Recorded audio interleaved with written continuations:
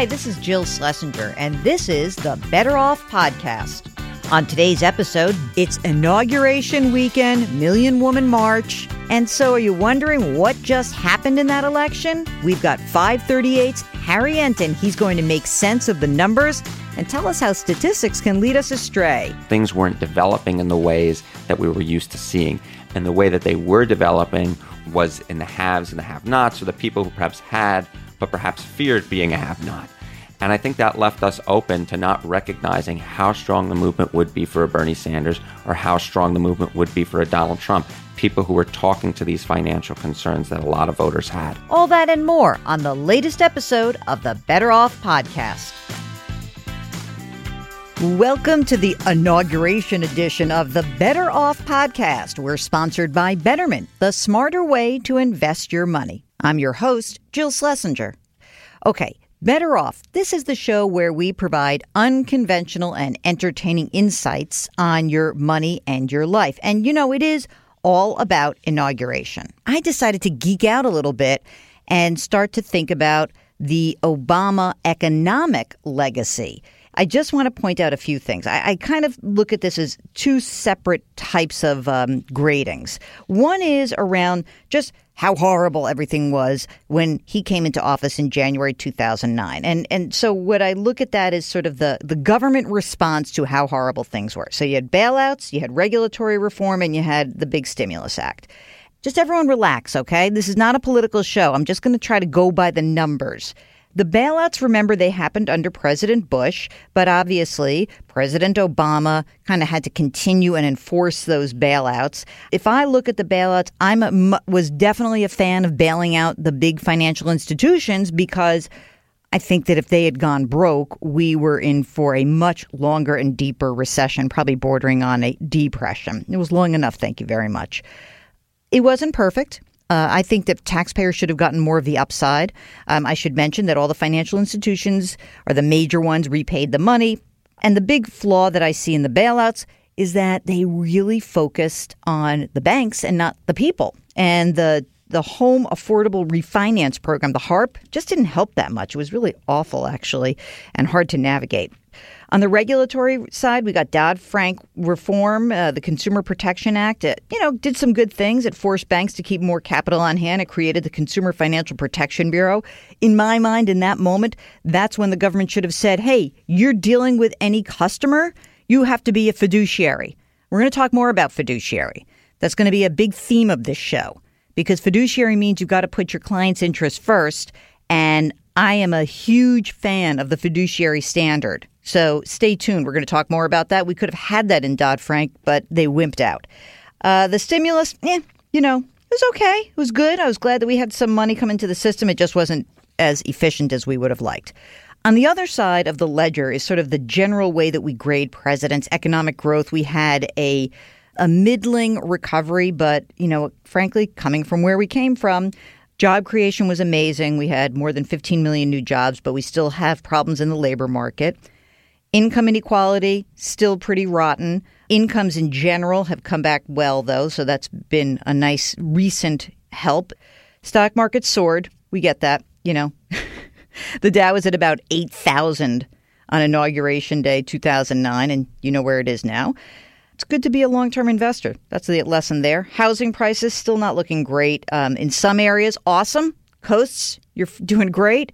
Nationally, we now know that when you adjust for inflation, nationally, home prices still about 15% below the bubble peak. That's according to Bill McBride, the guy over at Calculated Risk blog, which is an amazing blog.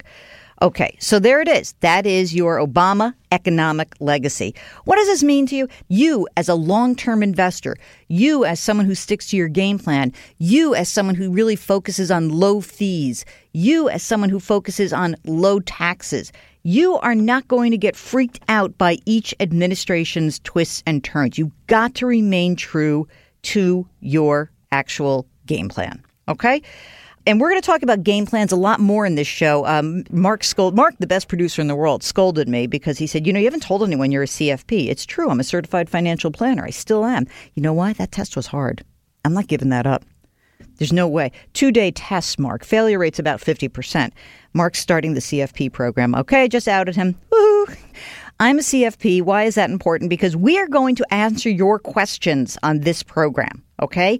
And as a certified financial planner, if I don't know the answer myself, I'm going to find people who do. It may be people from our sponsor, Betterment, because they've got a bunch of CFPs over there, and I might wrangle some of those in to help me answer questions. If you want to ask us a question, send us an email, askjill@betteroffpodcast.com. And stay tuned. Today, this episode, we are going to have our first ever caller. Yeah, this is going to be a podcast with calls. So if you've got a financial question and you want to talk to me about it, just send us an email, askjill@betteroffpodcast.com. Okay, so we're doing a really fun episode because it is the inauguration. We're talking numbers, we're talking statistics, and we're talking to Harry Enten, the senior political writer and analyst at 538.com. You know what? Those numbers and those statistics, when you throw in a few emotions, you might actually find yourself being led astray. Here's my interview with Harry. You're listening to Better Off with Jill Schlesinger. You're back with Better Off and special guest this episode, 538's senior political writer, whiz kid, Harry Enten. Oh, you hate that. Isn't that ridiculous? It's Jody Avirgan gave me that, and while the kid perhaps is applicable, the whiz perhaps is not. Well, we'll talk about that. I wanted to have you on the show because we actually share something. We do. Do you know what it is? I do not. I do not know what it is. We do. I should have said, we do? Exactly. Let's start that again. We do. I think we both kind of like numbers, and we're a little bit like geeky around stats. I'd say if you are, I most certainly am. You are, right? I would say that I spend some hours of which I shouldn't on Baseball Reference looking up Babe Ruth's OPS plus in 1935. He was a much better ball player than people gave him credit for, even at the end of his career. Yeah. And imagine what he would be like if he ever got into shape. Oh. Think about that. And imagine what would be like if I ever got into shape. Oh, well, there's always time. You're a young man. Okay, you're on the program because we both like statistics. You are a writer. You follow politics. You're part of 538. It's an amazing site. And you gained some notoriety just in terms of your writing and your own podcast talking about the campaign of 2016. Okay, let me just start by saying this. I'm a huge fan, love the podcast, love your writing. What is it about the statistics around these campaigns that people don't get? Well, I think that the thing that people really didn't get, at least coming out of the general election and the response that we saw, was what exactly a probability is and what does it mean, right? What is a 71% chance of Hillary Clinton winning? What's a 29% chance of Donald Trump winning? I had people who emailed, you let me down, I trusted you. I'm not a priest here, for one thing. I'm certainly not Catholic, but I think that people just simply didn't understand what those meant, that 30% things happen all the time and 70% things often don't happen. Your analysis is based on other polls, right? Correct. We do not conduct our own polls. So you toss out some that are rotten polls? Well, we don't toss them out, but we weight them down based upon their historical accuracy and other sort of factors. Okay. And so when you got to Election Day and 71-29, how did you take that? Like, what was in your belly? Well, I think that there are two things that were in my belly. Number one, I thought there was a chance Donald Trump would win. But I think also, and this kind of gets back to the point of why people don't necessarily understand probabilities, is it's one thing to understand it in a mathematical and statistical sense. It's another thing to wrap your head around the idea that the former host of The Apprentice, who has no political experience whatsoever, is going to be the next president of the United States. So I think I had those two competing factors in my mind where I understood that he could win, but another part of me is like, oh, it won't happen. Well, and so I think that's so funny because I always think about that even with investing, like when you talk to somebody and you say like, well, this is the probability. So I remember before the election, I had gone on the air, whatever, a couple days before, and there was some economic analysis, and a bunch of really smart people got together and said, well, based on all these different events that we've seen in the past, we think that if Donald Trump were to win, that we could see a 10 to 15% slide in the stock market. Right. Right? Okay. Right. So That's what we would call a tail event, right? Like that would be kind of a crazy thing, Sure. right? And so I talked about that and then got killed the week later because like stocks are up, you're crazy. I said, well, I was right for like 3 hours that next morning. I mean, from 11. Depends how you looked at it. Exactly. My time horizon, my 11 p.m. to 2 a.m., I was spot on. Beautiful. Right? And things did turn around. And what is fascinating is sort of like the same assumptions, which is the probability of these things happening is based on the past, and then there is the emotion, and you can't quantify the emotion around it. You can't quantify the emotion about it. And I should say I'm quite thankful that the stock market bounced up. My Ford stock is doing quite well, and so I hope to retire in a few years. Okay, you grew up in New York. Mm-hmm. You go to Dartmouth. I do. Why'd you go to Dartmouth? 2 reasons. Number one, love snow. Hanover, New Hampshire averages between 65 and 75 inches per year. I'm not sure of the exact figure, but it's in that range. Right. And if you're a political junkie and you want to go to a good school with snow, where else would you go than the state of New Hampshire, the first in the nation primary? Although you could have done Iowa and done the caucus thing. I could have done the caucus And thing. I imagine it snows there. It does snow in Iowa, but I think it's better known for its cold air. And the truth is, look, I'm a Northeasterner. All right. It was enough to move away from New York. I'm going to move to Iowa. I've been to Iowa. Lovely state. Really? Lovely people. That's good. But the fact is, Too far. it's a little bit of Can't a get a trek. bagel. No. By the way, you can barely get a bagel in the state of New Hampshire. you can barely get a bagel outside the city of New York. That's a good point. All right. What did you study at Dartmouth? Government. And so where's the stats come in? Well, I mean, there's statistical courses that are taught in the government department, intro stats, advanced stats. And then what I think was unique about my situation was I took those statistics courses that I took and what I learned and then applied them to other subject areas.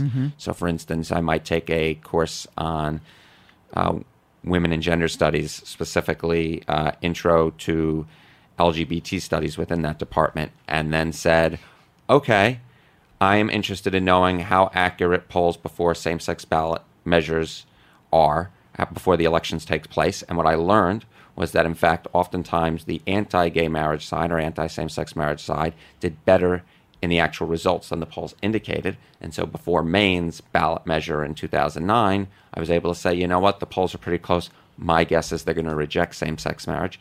And I actually ended up being correct, a time in which a prediction I made was accurate. The professor was quite impressed.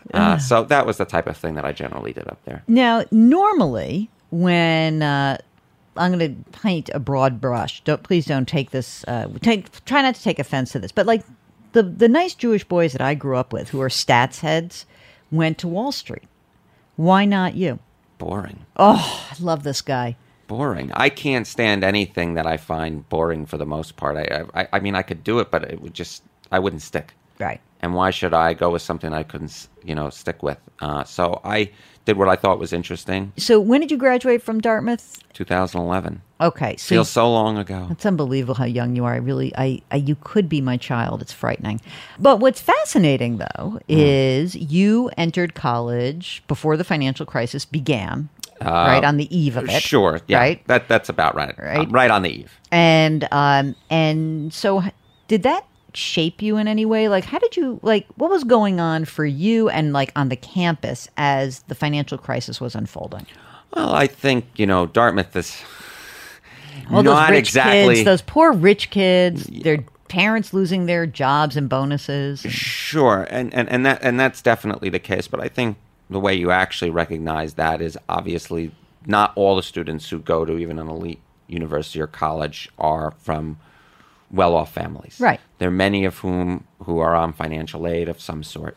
And I think that's where you really saw it, where kids perhaps had to work a few extra hours to make sure that their education could be paid for, that perhaps they called up and their father or their mother lost their job, or perhaps their hours were cut back.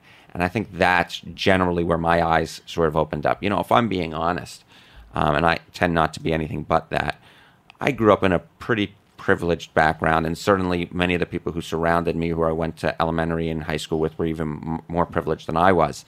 There really wasn't that much of a give and take with people who weren't from a well-off background.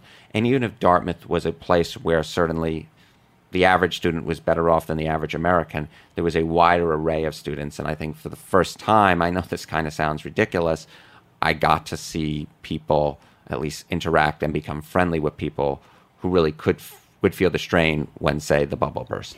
So in the aftermath of that, and you go into this world of politics and writing, how did you feel about hearing these stories about, middle-class disgruntled folks? And it would show up in some of the polling, but maybe not to the extent that we really understood in the primaries. But you see the rise of Bernie Sanders, you see the rise of Donald Trump, these populist movements. How did you experience that in terms of, kind of balancing that with the fact, like, you don't love the financial markets or whatever, but did you have a sense of, like, the left behind quality? I think that this is the most interesting thing that occurred this year, is that this was a primary season and a general election that perhaps was not fought along ideological grounds on the left, right, as much as we're used to. And that left people like myself with a giant sort of missing gap to understand what was occurring, because things weren't developing in the ways that we were used to seeing. And the way that they were developing was in the haves and the have-nots, or the people who perhaps had, but perhaps feared being a have-not. And I think that left us open to not recognizing how strong the movement would be for a Bernie Sanders, or how strong the movement would be for a Donald Trump, people who were talking to these financial concerns that a lot of voters had. And so I do think the fact that I was in New York, the fact that I had grown up in a sort of a group that was more privileged, did in fact leave me open. I think it left a lot of people open, because the normal factors that we looked to didn't tell us what was going on. And then the thing that we weren't experiencing ourselves. And in polling, though, when, we don't have a deep dive, we have what's important to you, the economy, right? Sure. But we don't go, is there a deeper question than that maybe you would want asked if you were creating a poll yourself? I think, look, there are certain questions that do get at that more. Are you worried about your family's financial future? Do you think your family's going to be better off in 4 to 10 years, 4, 5, 6, 7, up to 10 years? Do you think your things are worse off than they were 4, 5, so on and so forth? I think questions like that generally get to it more. Obviously, we have the right direction, wrong track question, which sort of gets at that, but perhaps not as well. I mean, we always tend to think we're on the wrong track, right? But I think that those types of questions get at that more than, do you think the economy is an important factor in your vote? Yeah, but it could be an important factor because you think the economy is improving. Right. What we're really trying to get at and understand is why people are voting the way that they are doing and what is motivating them to do that. And if you were to go back and look at sort of the year in review of 2016, and I do that at the end of every year with my mea culpa column, and you're willing to do that. That's self-reflection, which I love.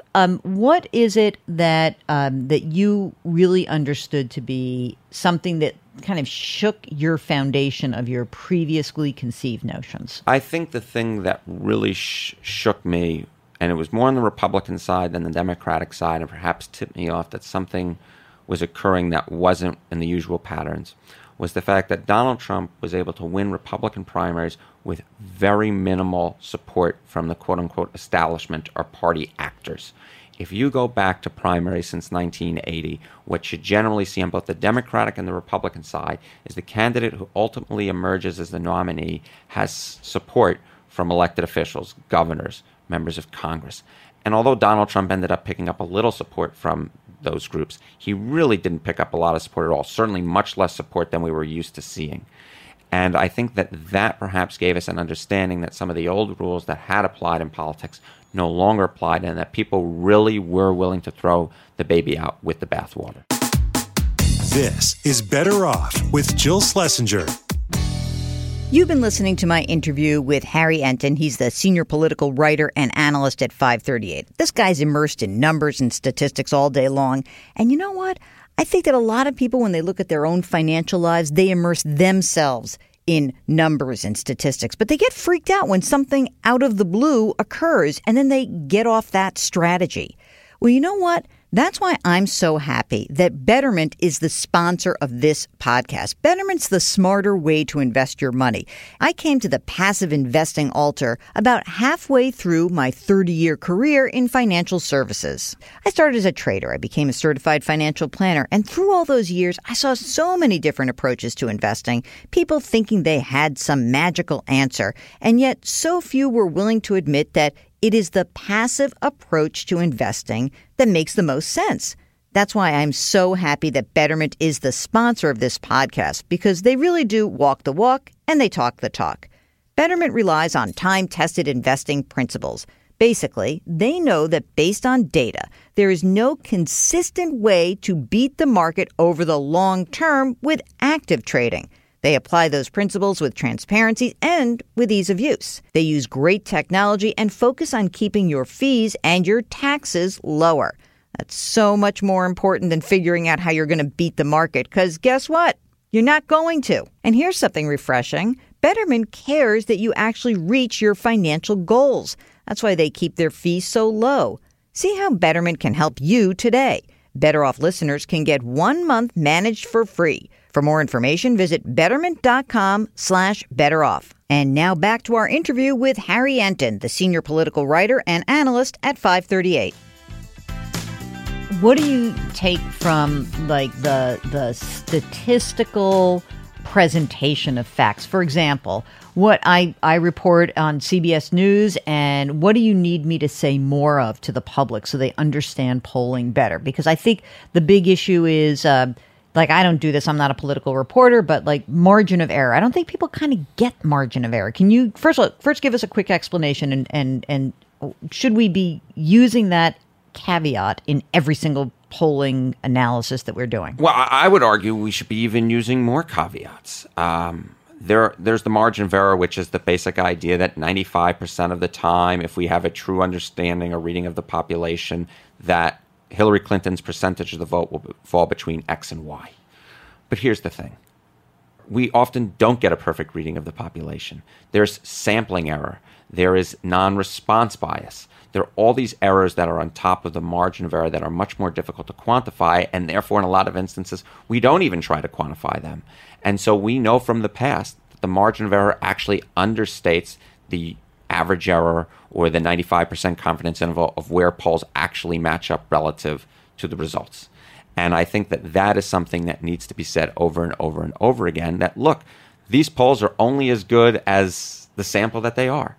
And if we are missing a group of voters, then our polls could have the potential to be way off. And more than that, just as a general sort of, hint to the American public, or, a guideline to the American public, is that polls are not perfect. They are merely a tool. Polls can be off, and there's a reason why we hold elections. Otherwise, we just hold polls, and that would be the end of it. And I think that this year in particular, even if the errors, perhaps in terms of the, how many points they were off, weren't as large as in prior years, in terms of overturning the results or changing the results of who won and who lost, they were great enough to do that. I think that perhaps is a great lesson going forward in understanding that polls are not perfect. Okay. What if I told you could only do statistical analysis of one topic? Here's your three choices. Sports, weather, politics. Rank them. Well, I can say that I only went to camp. Well, actually, no, that's not true. I went to baseball camp, too. I never went to politics camp. There's no such thing as polling camp. I bet there will be now. Hold on a second. Let's get the boy on the phone. We'll get a new business started there. I think the most joy I get is when a snowstorm actually does occur. And last year, when there was the record-breaking snow in New York City, I can't explain to you in words how exuberant I truly was. And as I watched it occur and realized, oh my God, this is really happening. So let me ask you this. We like to end each interview with a money-ish question. What's the worst money mistake you have made in your young life? Oh, this is the easiest answer ever.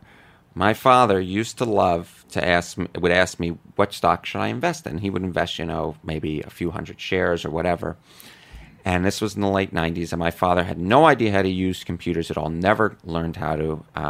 We tried giving him an iPad, And I cannot repeat what he watched on that iPad. But he was very upset when we gave the iPad away. And but I wanted to invest in a tech stock of a sort, and I said, let's invest in Microsoft. I could have easily invested in Apple, you idiot. Yeah. It was worth nothing at the time. I'd be cruising along. I'd be taking a limo here. You would own the 538 blog. You would own ABC. You would own Disney. I could own Disney. Do you look back on that and say, oh, what could have been, or do you really not care? I mean, obviously, you look back on certain things of what could have been, but at the end of the day, the person who's looking in the past is the person who's stuck in the past. So I'm at ease with myself. Harry Enten, senior political writer or analyst or all-around great guy. Just don't call me late for supper. Oh, God, you really are like an old Jewish man. It's hysterical. I won't call you the other name, but I'm going to tell you that this has been an absolute delight. I cannot thank you enough. I think you do amazing work. You break down statistics in a way that I think most people can absorb it, and we are just so psyched that you were able to join us here on Better Off. Thanks for having me. You're listening to Better Off with Jill Schlesinger.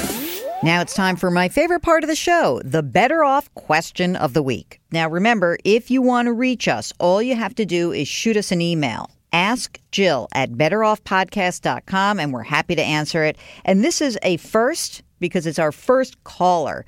We've got Kelly on the line. Kelly, where do you live? In Virginia. Ah, very nice. And I'm very excited because you know what? You are the number one first listener call on the Better Off podcast. So congratulations. We don't have T-shirts or anything yet, but I just want to congratulate you anyway. You feel like you can carry this mantle? I hope so. Oh, my God. It's such pressure. No, it's going to be fantastic. Tell me what is on your mind and how we might be able to help you out. Well, I have about $60,000 between my savings account and 3 CDs. Mm-hmm. And I want to figure out something better to do with it. Okay. I love this. This is a great problem. Oh, darn it. I have too much money, too much cash. Tell us about yourself. How old are you? I'm 40. Okay. Married, single, any kids? What's going on? I'm single. I have no debt, and I have no kids. You know what? I noticed that people who have no kids and no debt tend to have a lot of savings. Now, I'm not saying making a judgment there. I'm just saying that's it. Okay. How about your job? What do you do for a living? I work for the state, Mm-hmm. and I think it's pretty secure. It's a newer job for me, so. That's great. Mm-hmm. And do you have a retirement plan through the state, a 457 plan or a 403B? I have a 403B. Okay. And how much are you contributing to that, your part of it, not what they put in for you? About 10%. That's great. You feeling good about that? I do. And your income, ballpark, about how much do you make?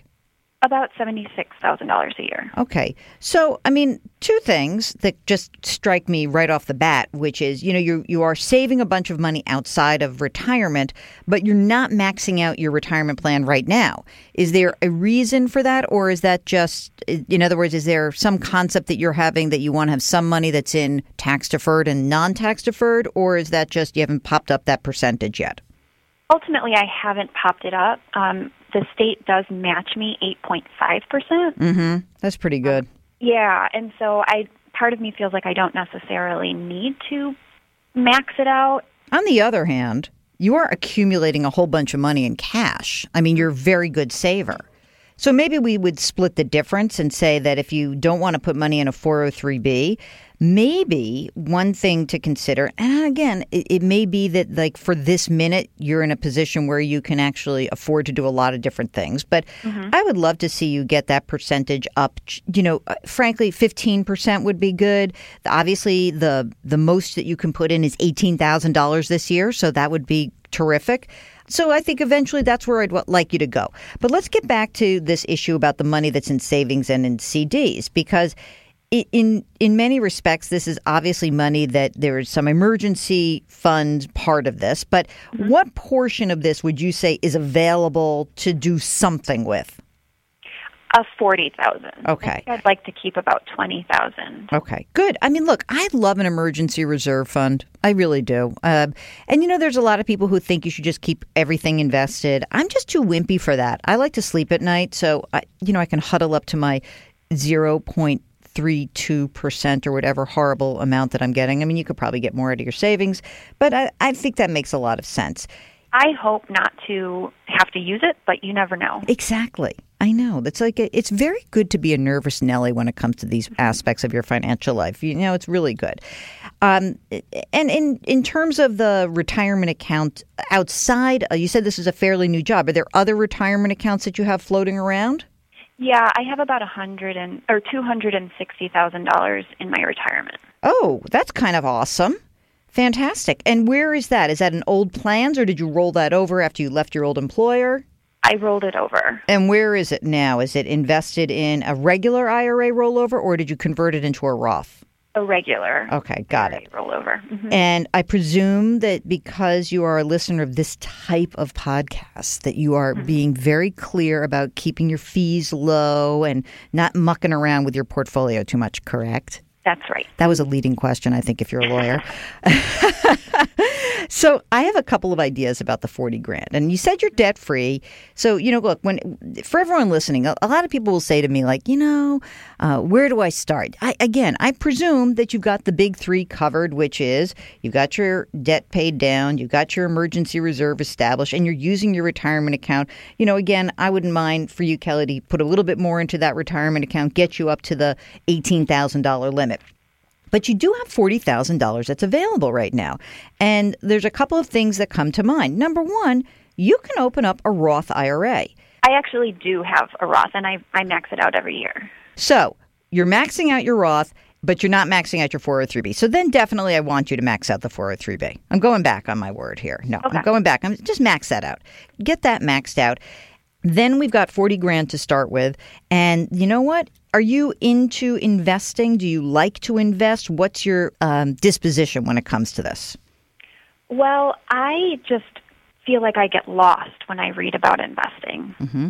I just get really lost and can't figure out what the right thing to do is. Okay, that's and yet, you look at somebody who's in your situation, 40 years old with, over $250,000 saved, and I would say you're not lost, honey. You are found. You have done a great job. You really have. You've done a great job. Look, I think that many people are in your situation. So I'm going to say that you may be kind of a perfect candidate for considering a real passive approach to investing, meaning that would be either you kind of go to a big index fund portfolio where the money is you put it on autopilot, essentially, pick 3 funds, make it a low-cost index fund, and don't touch it. Or consider using a robo-advisor like our sponsor, Betterment, and you go there and you fill out a risk assessment questionnaire and you do some work. And I think especially in your case, because this is a non-retirement account, some of the aspects of using a robo that is very concentrated on minimizing tax liability would be helpful to you. Look, it's not the panacea. You're going to have ups, you're going to have downs. But if you say that you're getting lost and you don't kind of like doing it, then that kind of a platform could actually be really good for you. And again, there's lots of different ways to skin the cat. I just suggest it as a possibility. And I also think that for someone in your situation, knowing that the long-term strategy is just a passive nuts and bolts approach where the market's going to do the heavy lifting and you get to have your risk considered is something that could be worthwhile to consider for you. That is exactly what I want to do. That is exactly. Put me in. I'm in. Get going. No, it's and I will also just make sure a couple of other things just to round out your big, picture financial stuff. Look, you said you're single. Are you with someone? Yep, I'm in a relationship. Okay. We live together. And have you guys, how long have you been together? Look at this, so personal. 11 years. Oh my gosh. Okay, so you're like, my producer Mark is this guy. Like he's Mr. Serial Monogamy, but I'm not. He's not. I'm trying to convince him to get married only because I want him to have a wedding that I can dance at. Have you guys done wills? No. So, I mean, this is kind of this weird thing because if you're not married, this is like why marriage equality in the LGBT community was sort of a big deal, because when you're not married, the law doesn't actually protect you when it comes to estate planning. Mm-hmm. So one thing I would consider, I can burn up this cash in like 2 minutes, right, is to maybe go think about drafting a will and a durable power of attorney and a healthcare proxy. Not because I think anything bad is going to happen, but I think that that's a really smart thing for you to do, especially when you are not married, because there is no legal structure that will protect your honey if something happened to you and vice versa. Sure. All right. So go forth, do some estate planning, max out your retirement plan, keep maxing out your Roth, and get your money to work. How's that? Sounds great. Thank you so much for calling, Kelly. Really appreciate it. Thank you, and congratulations on the new podcast. Thanks. Take care. Don't forget, there's a new episode of the Better Off podcast every Thursday. You can subscribe via iTunes or wherever you get your podcasts. If you have any questions or suggestions, you can find me on Twitter. My handle is @JillOnMoney. That's @JillOnMoney. Just use the hashtag BetterOff. You can also reach me via email. AskJill@BetterOffPodcast.com. That's AskJill@BetterOffPodcast.com. And if you wouldn't mind, please leave us a review or a rating in iTunes. It really will help us out. Better Off is sponsored by Betterment. Our music is composed by Joel Goodman. Mark Talercio produces. I'm Jill Schlesinger. See you next week.